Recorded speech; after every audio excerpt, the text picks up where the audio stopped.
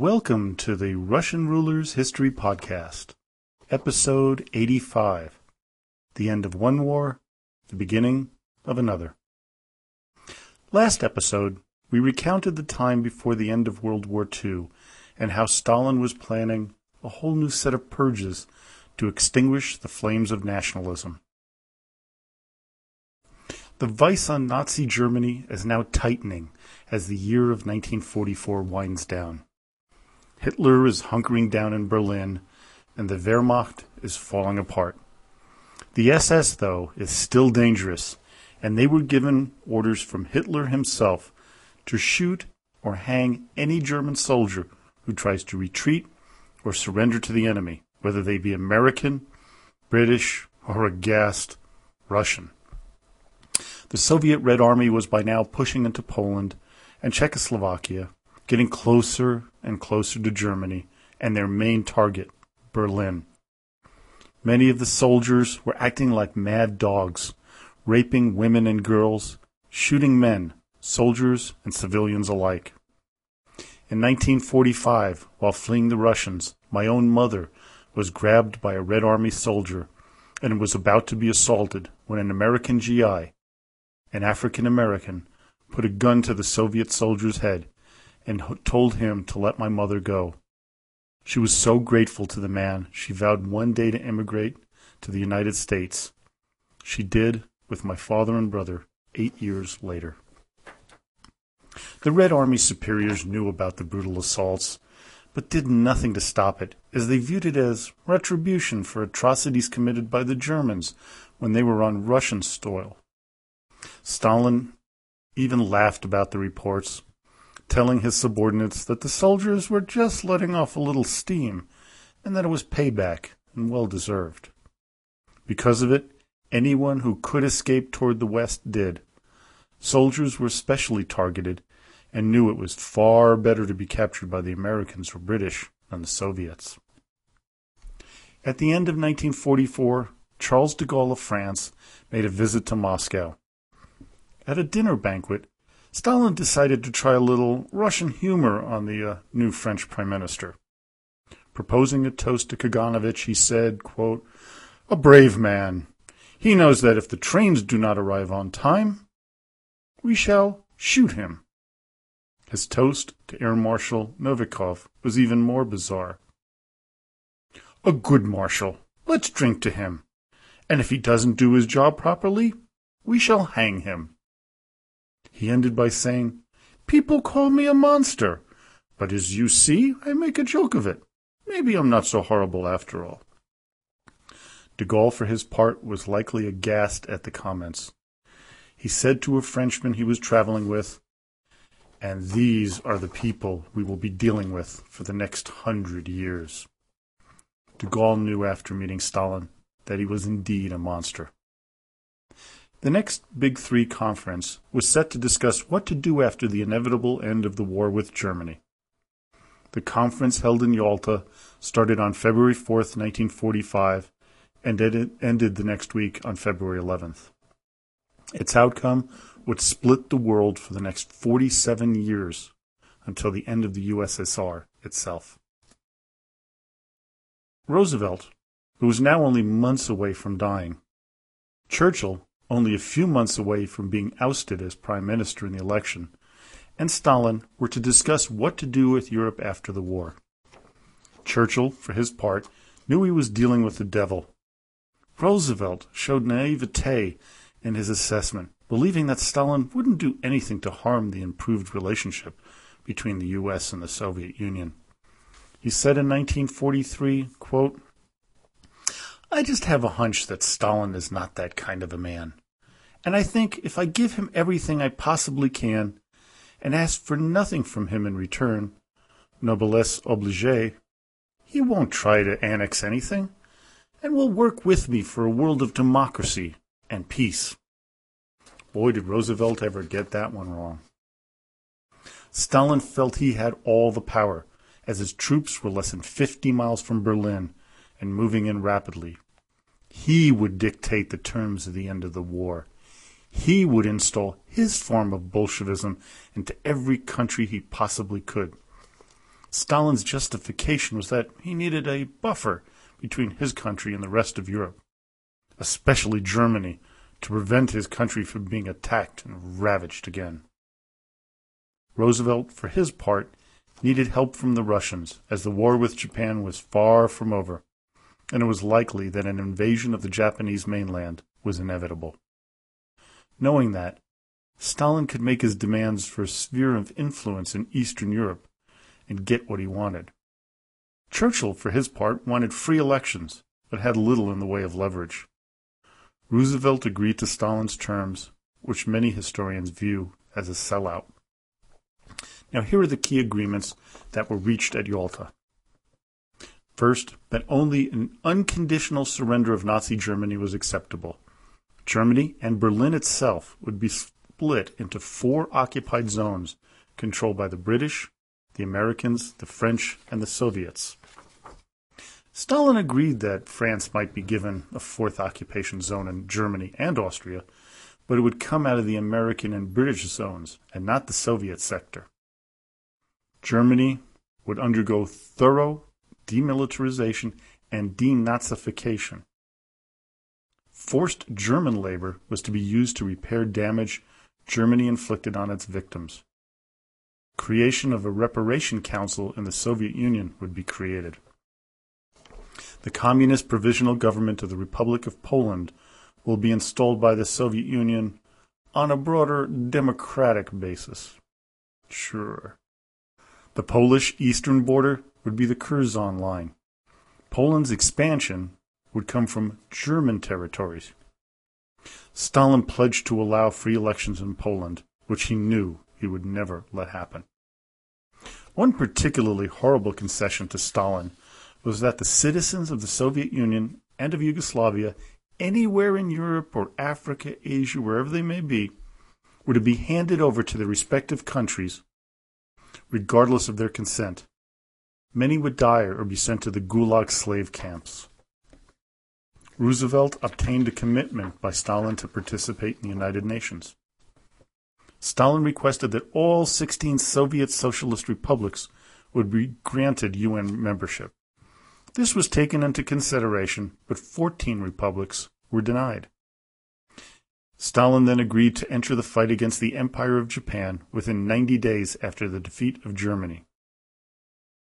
Nazi war criminals were to be hunted down and brought to justice. And finally, all the countries in Europe would be allowed to, quote, to create democratic institutions of their own choice. This is a principle of the Atlantic Charter, the right of all peoples to choose the form of government under which they will live. Stalin, for his part, must have been laughing under his breath, because he would never allow democracy to happen in his sphere of influence. Churchill began to fall under the influence of Stalin, as did Roosevelt. Churchill was quoted as saying, "Poor Neville Chamberlain believed that he could trust Hitler. He was wrong. But I don't think I'm wrong about Stalin." Sorry, Winston, you were just as, if not more gullible than Chamberlain. Stalin played both world leaders like a fiddle. He conned them like a master con man. When Molotov questioned Stalin about the wording in the Yalta Agreement, the boss said, never mind. We'll do it our own way later. After Yalta, Stalin was assured in his position as the preeminent power broker, and that he had succeeded in his plans to spread Bolshevism. He had the war he wanted, and had the countries he wanted to come under his influence. Now he could plan his next step to have Bolshevism take over the entire world. By now the Soviet army was in Berlin, and they were sodomizing and murdering their way through the German population. The Battle of Berlin will be a podcast series in its own right in the future, so I'll bypass it here. By April 30th, 1945, Hitler was dead, and Marshal Zhukov was mopping up the remaining Nazi soldiers. The war would go on for a few more weeks, but now the maneuvering would start. With World War II coming to a close, Stalin planned the next act, the next war, the Cold War. But first, we have to review the enormity of the loss of life. In Russia alone, the loss was staggering. 8.5 million soldiers died in the fighting. But the more unimaginable figure is that 18 million civilians died as a result of the war. Some have claimed that the number is closer to 30 million total. Now you contrast that to the American losses of soldiers were in the 200,000 range, and it was still a brutal war for us. But to Stalin, it was all collateral damage to achieve his goals of world domination. Then the Allies committed, in my opinion, war crimes to appease the beast of the East. They turned over to Stalin and his NKVD pigs former White Army soldiers and officers, despite their long time spent in the West. Cossack General Sultan Giri, General Kuchuk Ulagai, General Shukuro, a recipient of the British Order of the Bath for his fight against the Bolsheviks. All were turned over by the British to the boss, and later for execution. My mother would have been one of those, if not for the bravery of the Schaus family, protecting her in Germany, and my father marrying her in June of 1945 to avoid her deportation and certain execution. For this, my parents never forgave the British. Cossacks who fled Russia for Austria, then fled to the Alps, but were rounded up by British soldiers and sent to die in Russia. Numerous deportations of enemies of Stalin were done in the name of appeasement and cooperation, a stain on both America and Britain that history books would like you to forget. It is one that I never will forget. The next conference that Stalin was to dominate was Potsdam, held from July 16th through August 2nd of 1945. Attending were Stalin, Winston Churchill for a short time, and then the new Prime Minister of the UK, Clement Attlee, and the new President of the United States, Harry S. Truman. While many think that Truman was a naive and backward person who didn't stand a chance against the battle-hardened Stalin, he was far more suspicious of the boss than his predecessor Roosevelt has. By now, Stalin was dominating the Baltic states, as well as much of Eastern and Central Europe, installing puppet governments throughout. While the war with Japan was ongoing, victory was within reach, but the possibility of a costly invasion was still there. Stalin was sure that he had a huge bargaining chip and was ready to use it. He felt that the Americans wouldn't have the ability to win the war without his support. But there was something we thought he didn't know about, and that was the atomic bomb that the Americans were about to test in the desert near Alamogordo, New Mexico. On July 21st, the bomb was tested and was successful, and Truman was notified. He held back the news until July 25th, when he told the boss that his country had, quote, a new weapon of unusually destructive force. The U.S. president believed that he had sprung a surprise on Stalin, but when the Soviet leader didn't react to the comment, Truman was the one who was surprised. What he didn't know is that Stalin knew even before Truman about the existence of the bomb, because Truman had not been kept up to date on it and wasn't even aware of it until after Roosevelt died. See, Stalin had spies inside the Manhattan Project named Klaus Fuchs, Ted Hall, and David Greenglass.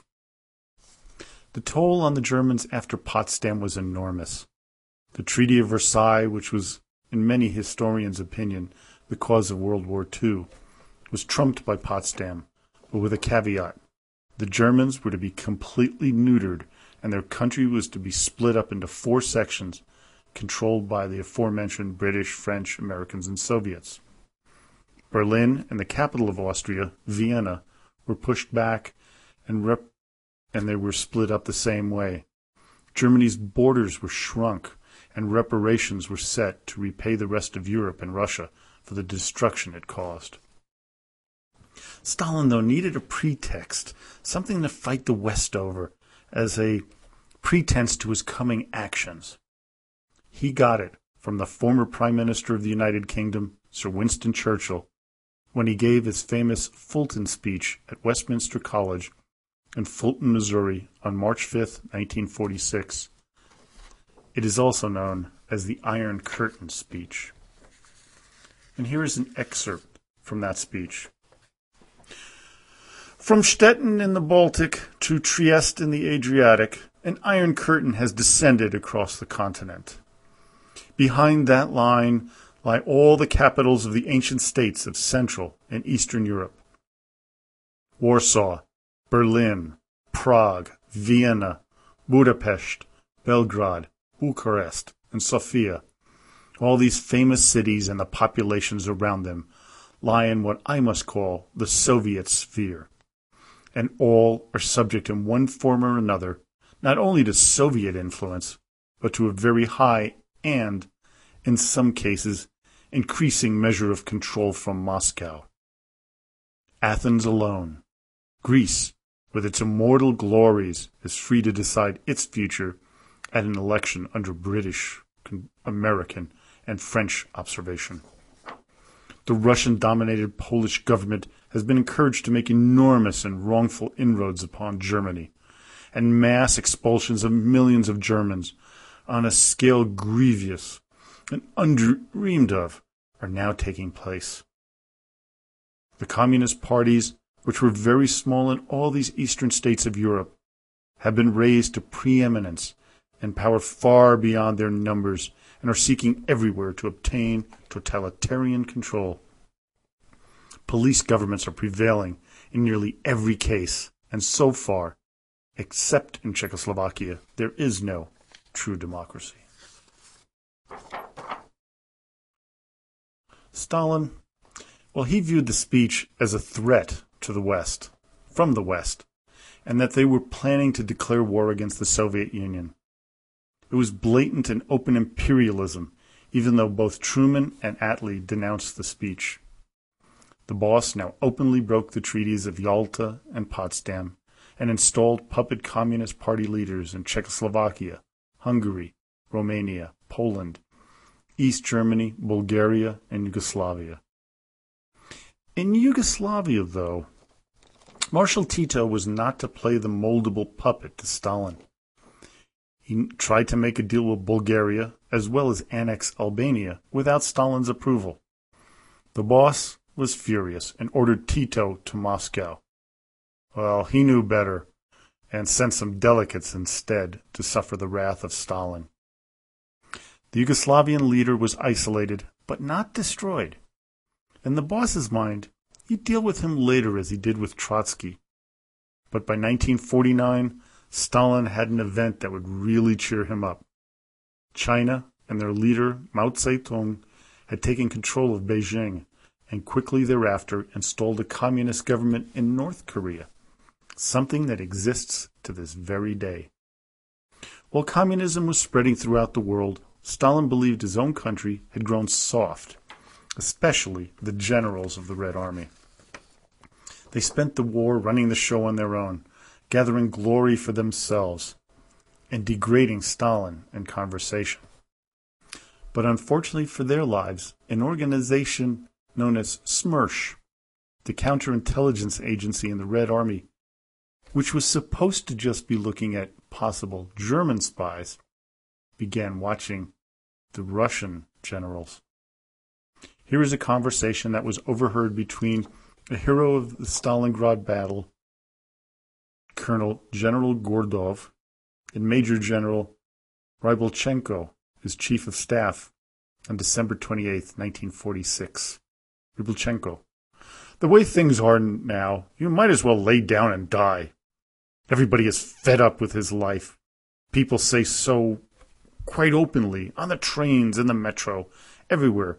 They come straight out with it." Gordov: "Everything depends on bribery and bootlicking nowadays. I've been passed over twice because I've never gone in for licking boots." Ryabchenko: "Yes, well, Zhukov's resigned himself to it. He just keeps soldiering on. Gordov.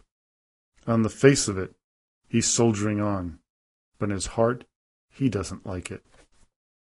On December 31st of the same year, Gordov and his wife Tatiana's discussion was recorded. Gordov. Why do I have to go to Stalin? Why do I have to beg and demean myself? Crawl to that... Oh, insert your favorite curse words here, folks. Tatiana.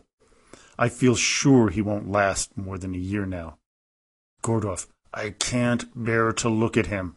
I can't breathe the same air, yet you keep urging me to go and see Stalin. It's just like the Inquisition. People are just dying. If you knew the half of it. You think I'm the only one, but I'm not. Not by a long shot. Tatiana. At one time, people with minds of their own could go underground and do something about it. But now there's nothing you can do. They've broken Zhukov's spirit. Gordov. Yeah, well, they'll keep Zhukov for a year or two, and then he's finished. Within a month, Gordov, his wife Tatiana, and Rybalchenko were arrested and shot. Many, many others were arrested and interrogated, many implicating the Grand Marshal, General Georgy Zhukov. But it was too early to arrest the hero of the Great Patriotic War. But a base for a future arrest was carefully laid. The terror had to be cranked up on the people. First, the intelligentsia had to be targeted. They were the really softest group. The famous musical artists Shostakovich and Prokofiev were targeted, but not on their direct person, but their friends and family. Prokofiev's wife, Lena, was arrested in February of 1947 and sent to a prison camp. Many other relatives were arrested to put fear into the intelligentsia's hearts. This was 1937 all over again. Instead of relishing in the glory of the victory of the war, the terror was in everyone's mind and led to a truly depressed populace. Lavrentiy Beria made sure Stalin knew everything about everyone, which made him a greatly feared and hated man. Khrushchev tried to make some independent decisions in 1951 and had to write the following letter to Stalin to avoid the executioner's bullet. Quote, Dear Comrade Stalin, you have perfectly pointed out the mistakes I have made. I ask you, Comrade Stalin, to help me correct my gross mistake and to minimize the damage done to the party by my erroneous statement. Everyone was now on pins and needles. No one was safe, and they knew it. Not even old Stone Arse was safe, and Molotov knew it. What they all realized was that Stalin was ready to get rid of all of them to create a new cadre of loyal Stalinists, just as he had done in 1937. Out with the old and in with the new. Next time, we recount the last days of Stalin and the planning of an event that would have changed the world had Stalin survived, an event that made all his henchmen's spines tingle in fear. It was a planned event that was only uncovered for a short period during Perestroika in 1991. I'll leave you in suspense for the next week and spring the surprise then. Well, I hope you enjoyed today's podcast. It is the second to the last on Stalin, as I plan on finishing off the monster next episode. So don't forget to go to the Facebook fan page at Russian Rulers History Podcast or our newly constructed website at RussianRulersHistory.com. There you can ask a question, leave a comment, share some interesting ideas about Russian history, or make a suggestion. But now, as always, до свидания и спасибо большое.